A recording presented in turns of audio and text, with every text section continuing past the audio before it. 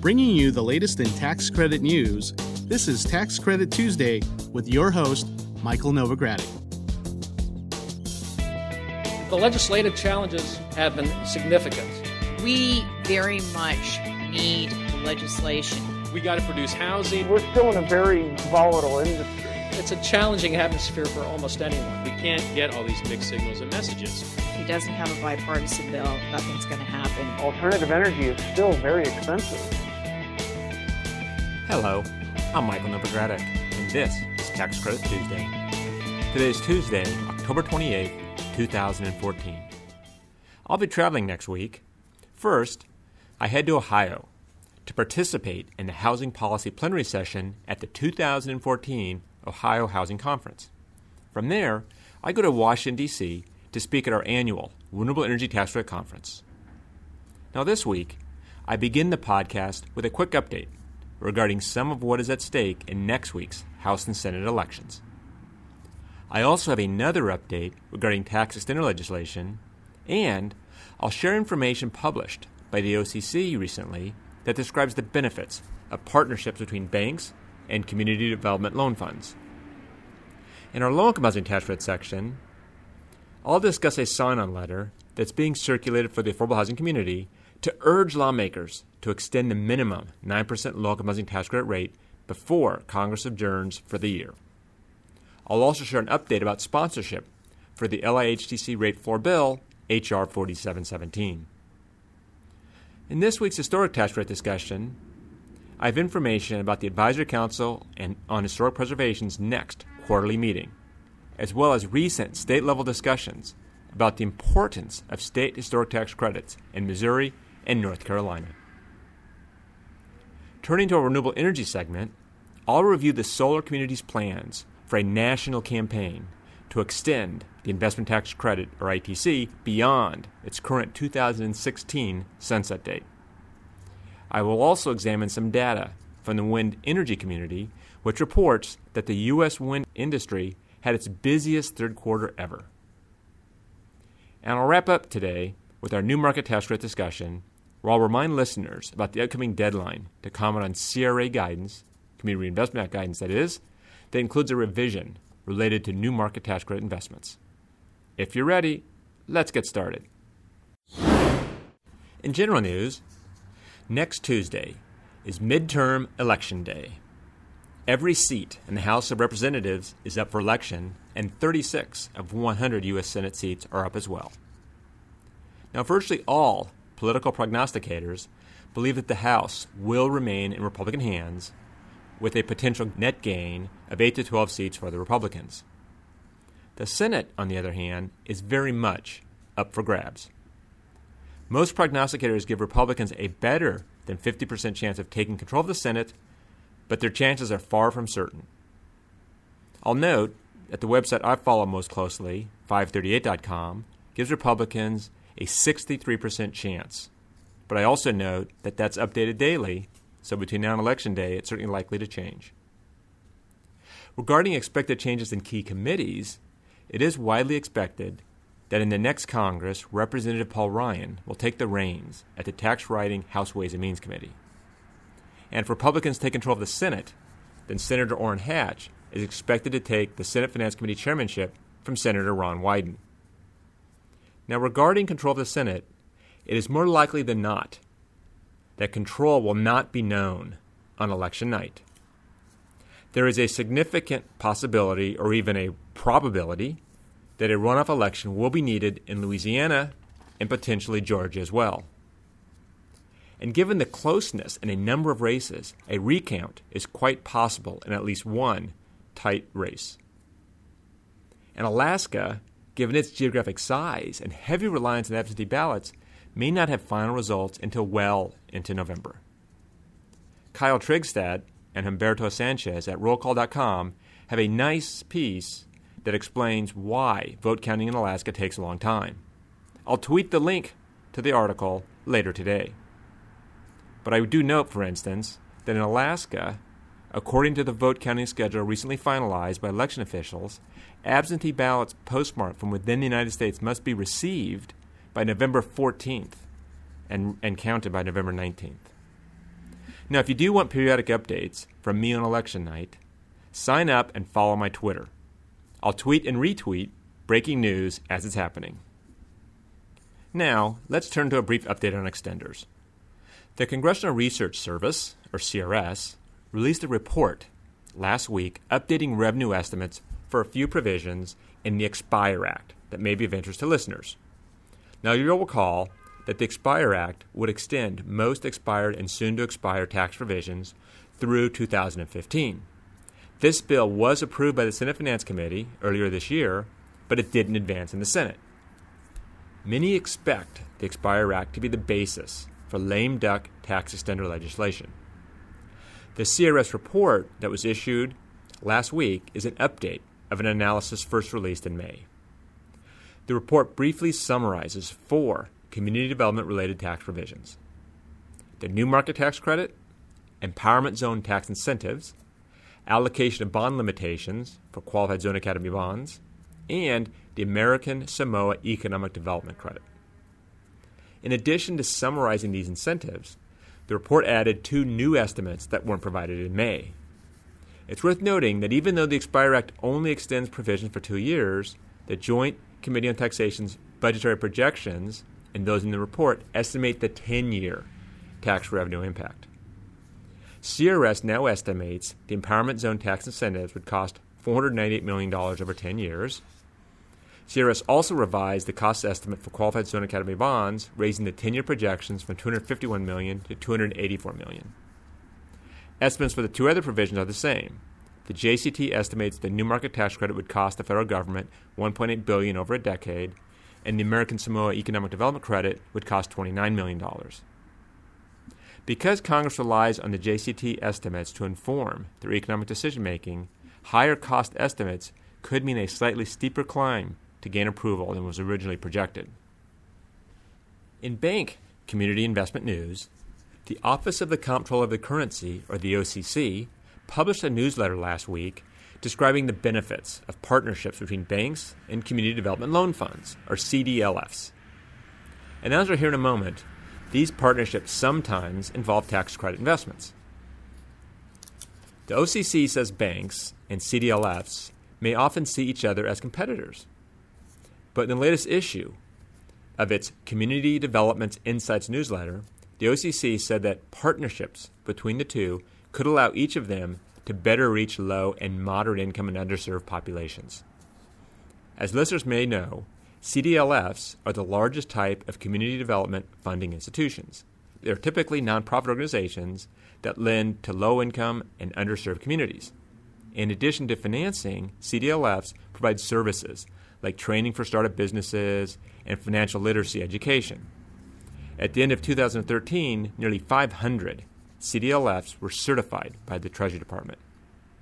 While CDLF's biggest lending activity is housing, the OCC says there has been a recent increase in lending to small businesses and other non-housing lending. The partnerships suggested by the OCC would blend traditional banking with CDLF lending. The upside for banks is that such partnerships could help them connect with businesses and organizations that they might otherwise miss.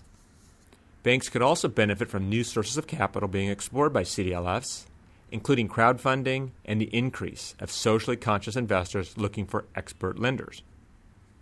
But banks aren't the only beneficiaries of such partnerships, according to the OCC. CDLFs can gain access to far more capital if a bank is involved, and both partners may refer customers to each other for different needs. Banks can also help CDLFs by offering office space or providing expertise on their board. Now, of particular relevance to listeners, CDLFs can often offer new market tax credits in community development projects in return for investment in those projects. The OCC says there are many ways banks and CDLFs can partner. For example, large banks often launch outreach programs, CDLFs, partners in their regions with special programs. Meanwhile, community banks tend to partner with CDLFs in day-to-day lending activities. For example, smaller banks that might not be able to join larger community development projects may join a consortium, which can be certified by the Treasury. In that case, CDLFs could take the lead in applying for low-income housing tax credits and following the criteria. Because of the potential benefits that can be created, the OCC urges both banks and CDLFs to consider the possibility that a partnership could help them and the community. The OCC cautions banks to do their homework, including getting a strong understanding of a CDLF's plans, strategy, and level of capitalization needs. Now, you can learn more about this online at www.novoco.com. Simply click on the link for the CRA Resource Center. In the local housing tax credit news, the Action Campaign is circulating a sign-on letter for the affordable housing community to urge lawmakers to extend the minimum 9% local housing tax credit rate before Congress adjourns for the year. In the letter, the Action Campaign also calls for establishing a minimum 4% credit rate for affordable housing acquisitions funded by allocated tax credits. As listeners know, a minimum 9% rate was in place until legislation expired in 2013. After that, the 9% credit rate went back to a floating rate that's tied to ever-changing and recently declining federal borrowing rates. The Action Campaign said that floating credit rates make it difficult for states to allocate affordable housing resources effectively. As such, the letter says that the minimum 9% and 4% credit rates should be made permanent.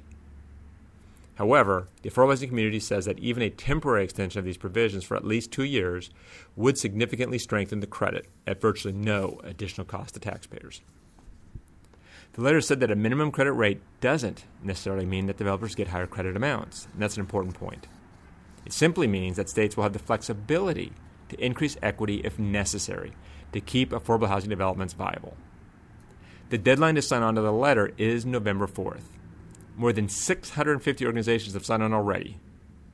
You can find a copy of the letter at www.rentalhousingaction.org. In related news, earlier this month, Representative Rick Nolan, a Democrat out of Minnesota, spoke publicly in favor of the low-income housing tax credit. Nolan, who signed on as a co-sponsor of H.R. 4717 in September, lauded the tax credit's ability to encourage the private sector to partner with federal government to provide affordable housing. If passed, H.R. 4717 would create a 9% LIHTC rate floor for new affordable housing developments, and the bill would establish a fixed 4% rate for acquisition costs associated with allocated LIHTC developments. These 9% and 4% credit rate floors would provide more certainty in the marketplace that could encourage more private investment in affordable housing. On October 10th, Nolan noted the bipartisan support for the rate floor bill and said, quote, "If we can just get it for a vote on the floor of the House and the Senate, I'm absolutely certain we can pass it," close quote. Now, at the time of this recording, the bill had 64 bipartisan co-sponsors, 34 Democrats and 30 Republicans. And the bill is currently in the House Ways and Means Committee. And while an extension of the LHTC rate floor would likely only be part of a larger extenders bill at this time, it is encouraging that so many lawmakers on both sides of the aisle are coming out in favor of the bill and the low-income housing tax credit program. In historic tax credit news, the Advisory Council on Historic Preservation, or ACHP, will hold its quarterly meeting next week. The meeting will be held at the Russell Senate Office Building in Washington, D.C. on Thursday, November 6th at 8:30 a.m. Eastern Time. If any listeners are interested in attending, the meetings are open to the public. ACHP is an independent federal agency that advises the President and Congress on national historic preservation policy. This includes reviewing federal programs like the Historic Tax Credit in order to promote effectiveness, coordination, and consistency with national preservation policies. Discussion items currently on the agenda include building a more inclusive preservation program, working with Indian tribes, funding for tribal and state historic preservation programs, and the 50th anniversary of the National Historic Preservation Act. Discussions may also address Section 106 issues and ACHP management issues. You can find the full agenda for the meeting and more information in the October 24th Federal Register notice, which you can find at historictaxcredits.com. In other historic tax credit news, state historic credits in Missouri and North Carolina are getting credit for preserving important properties and creating benefits for the economy. In Kansas City last week, a panel discussion focused on the value of historic tax credits to the renovation of that city's older downtown buildings. The discussion took place at a luncheon sponsored by a real estate organization, KC Crew.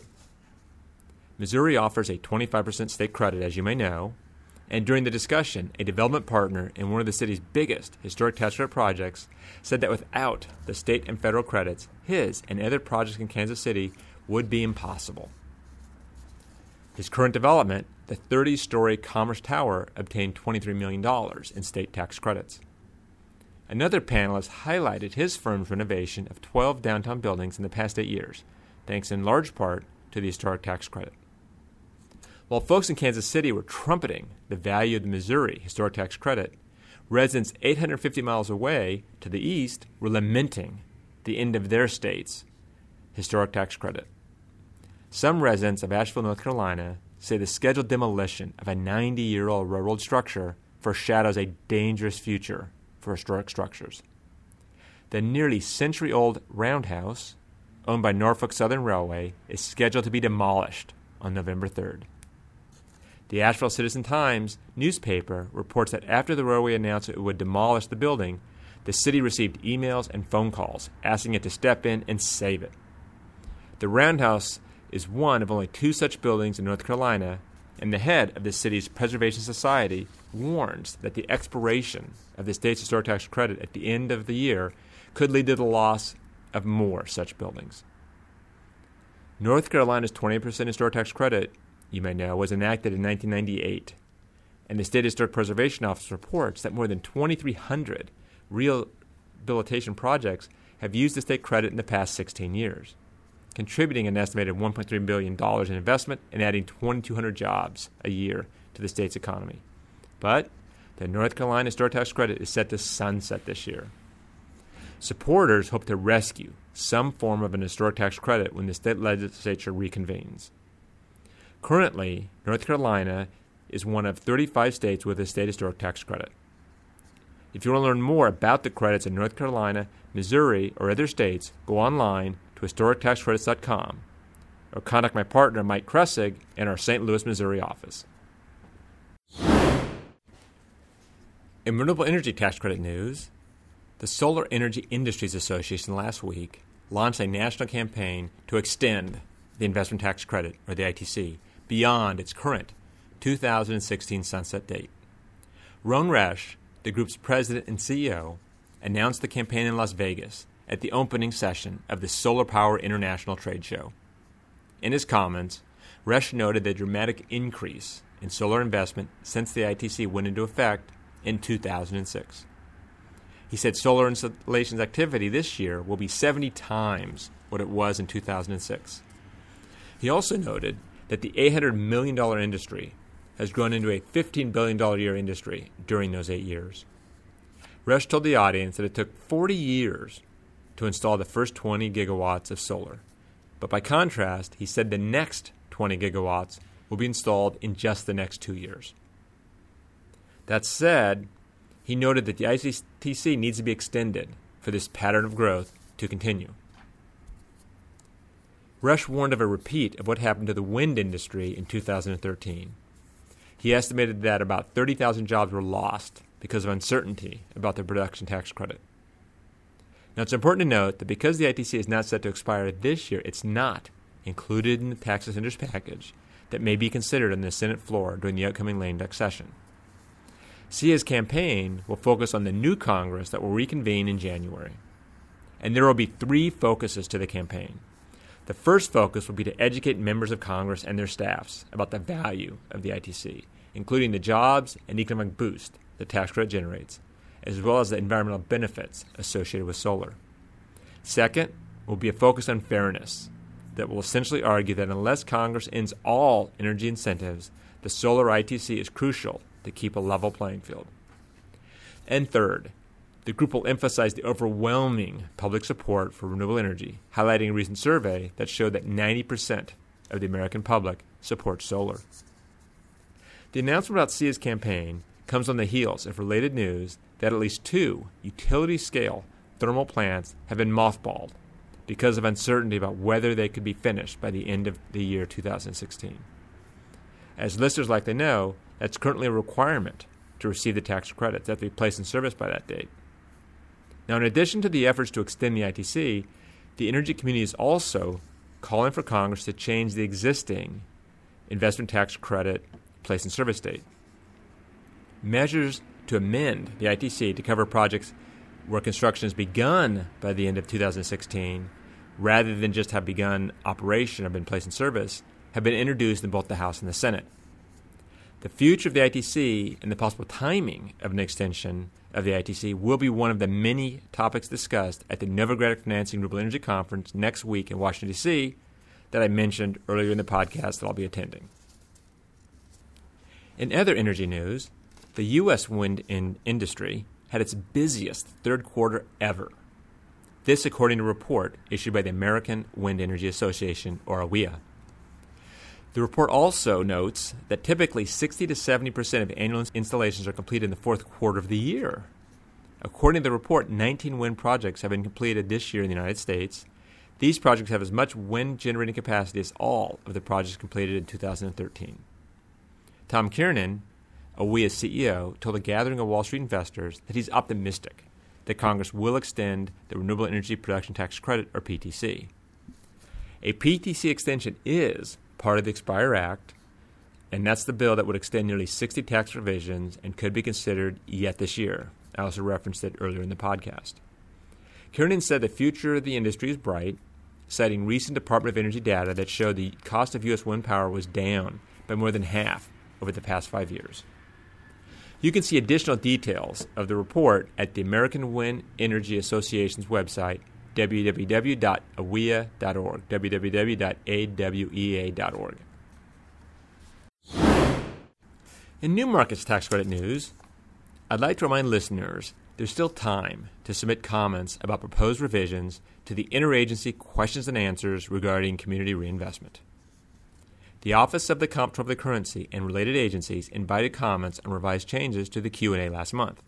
Among other things, the proposed new and revised CRA questions and answers clarify guidance about economic development, provide examples of community development loans and activities that are considered to revitalize or stabilize an underserved non-metropolitan middle-income geography, and they clarify how community development services are evaluated. One of the proposed changes in the revised guidance says the Federal Financial Institution Examination Council, the FFIEC, those are the monitors for banks, will presume that any economic development loan or investment in a community development entity, or CDE, will get CRA credit. This could make it easier to incentivize more leveraged loans in new market tax credit investing activities. Now, unfortunately, there's a slight drafting error, appears to be a drafting error, in how the terms are defined, and the Novogradac New Market Tax Credit Working Group will be submitting a comment letter. If you have suggestions of what else should be included in the Novogradac NMTC Working Group comment letter, please send an email to Brad Elphick in our Atlanta office. Now back to the proposed changes. What I went through and mentioned about leveraged loans is just one of the many proposed changes in the revised Q&A document. And in terms of commenting, you have until November 10th. If you'd like to review the complete notice, go to www.novoco.com and click on the CRA Resource Center link. And if you have questions about what this or other proposed changes in the CRA Q&A could mean to the tax credit communities, please contact Peter Lawrence in our Washington, D.C. office. Well, that brings me to the end of this week's report. I invite you to join me again next week for another Tax Credit Tuesday. This is Michael Novogradac, and I'll be back next week. Thanks for listening. This weekly podcast has been brought to you by Novogradac & Company, LLP. Archived discussions are available online at www.novoco.com/podcast or by subscribing to the Tax Credit Tuesday podcast in iTunes. Novogradac & Company, LLP is a national certified public accounting and consulting firm with offices nationwide. Learn more about our professional services at www.novoco.com.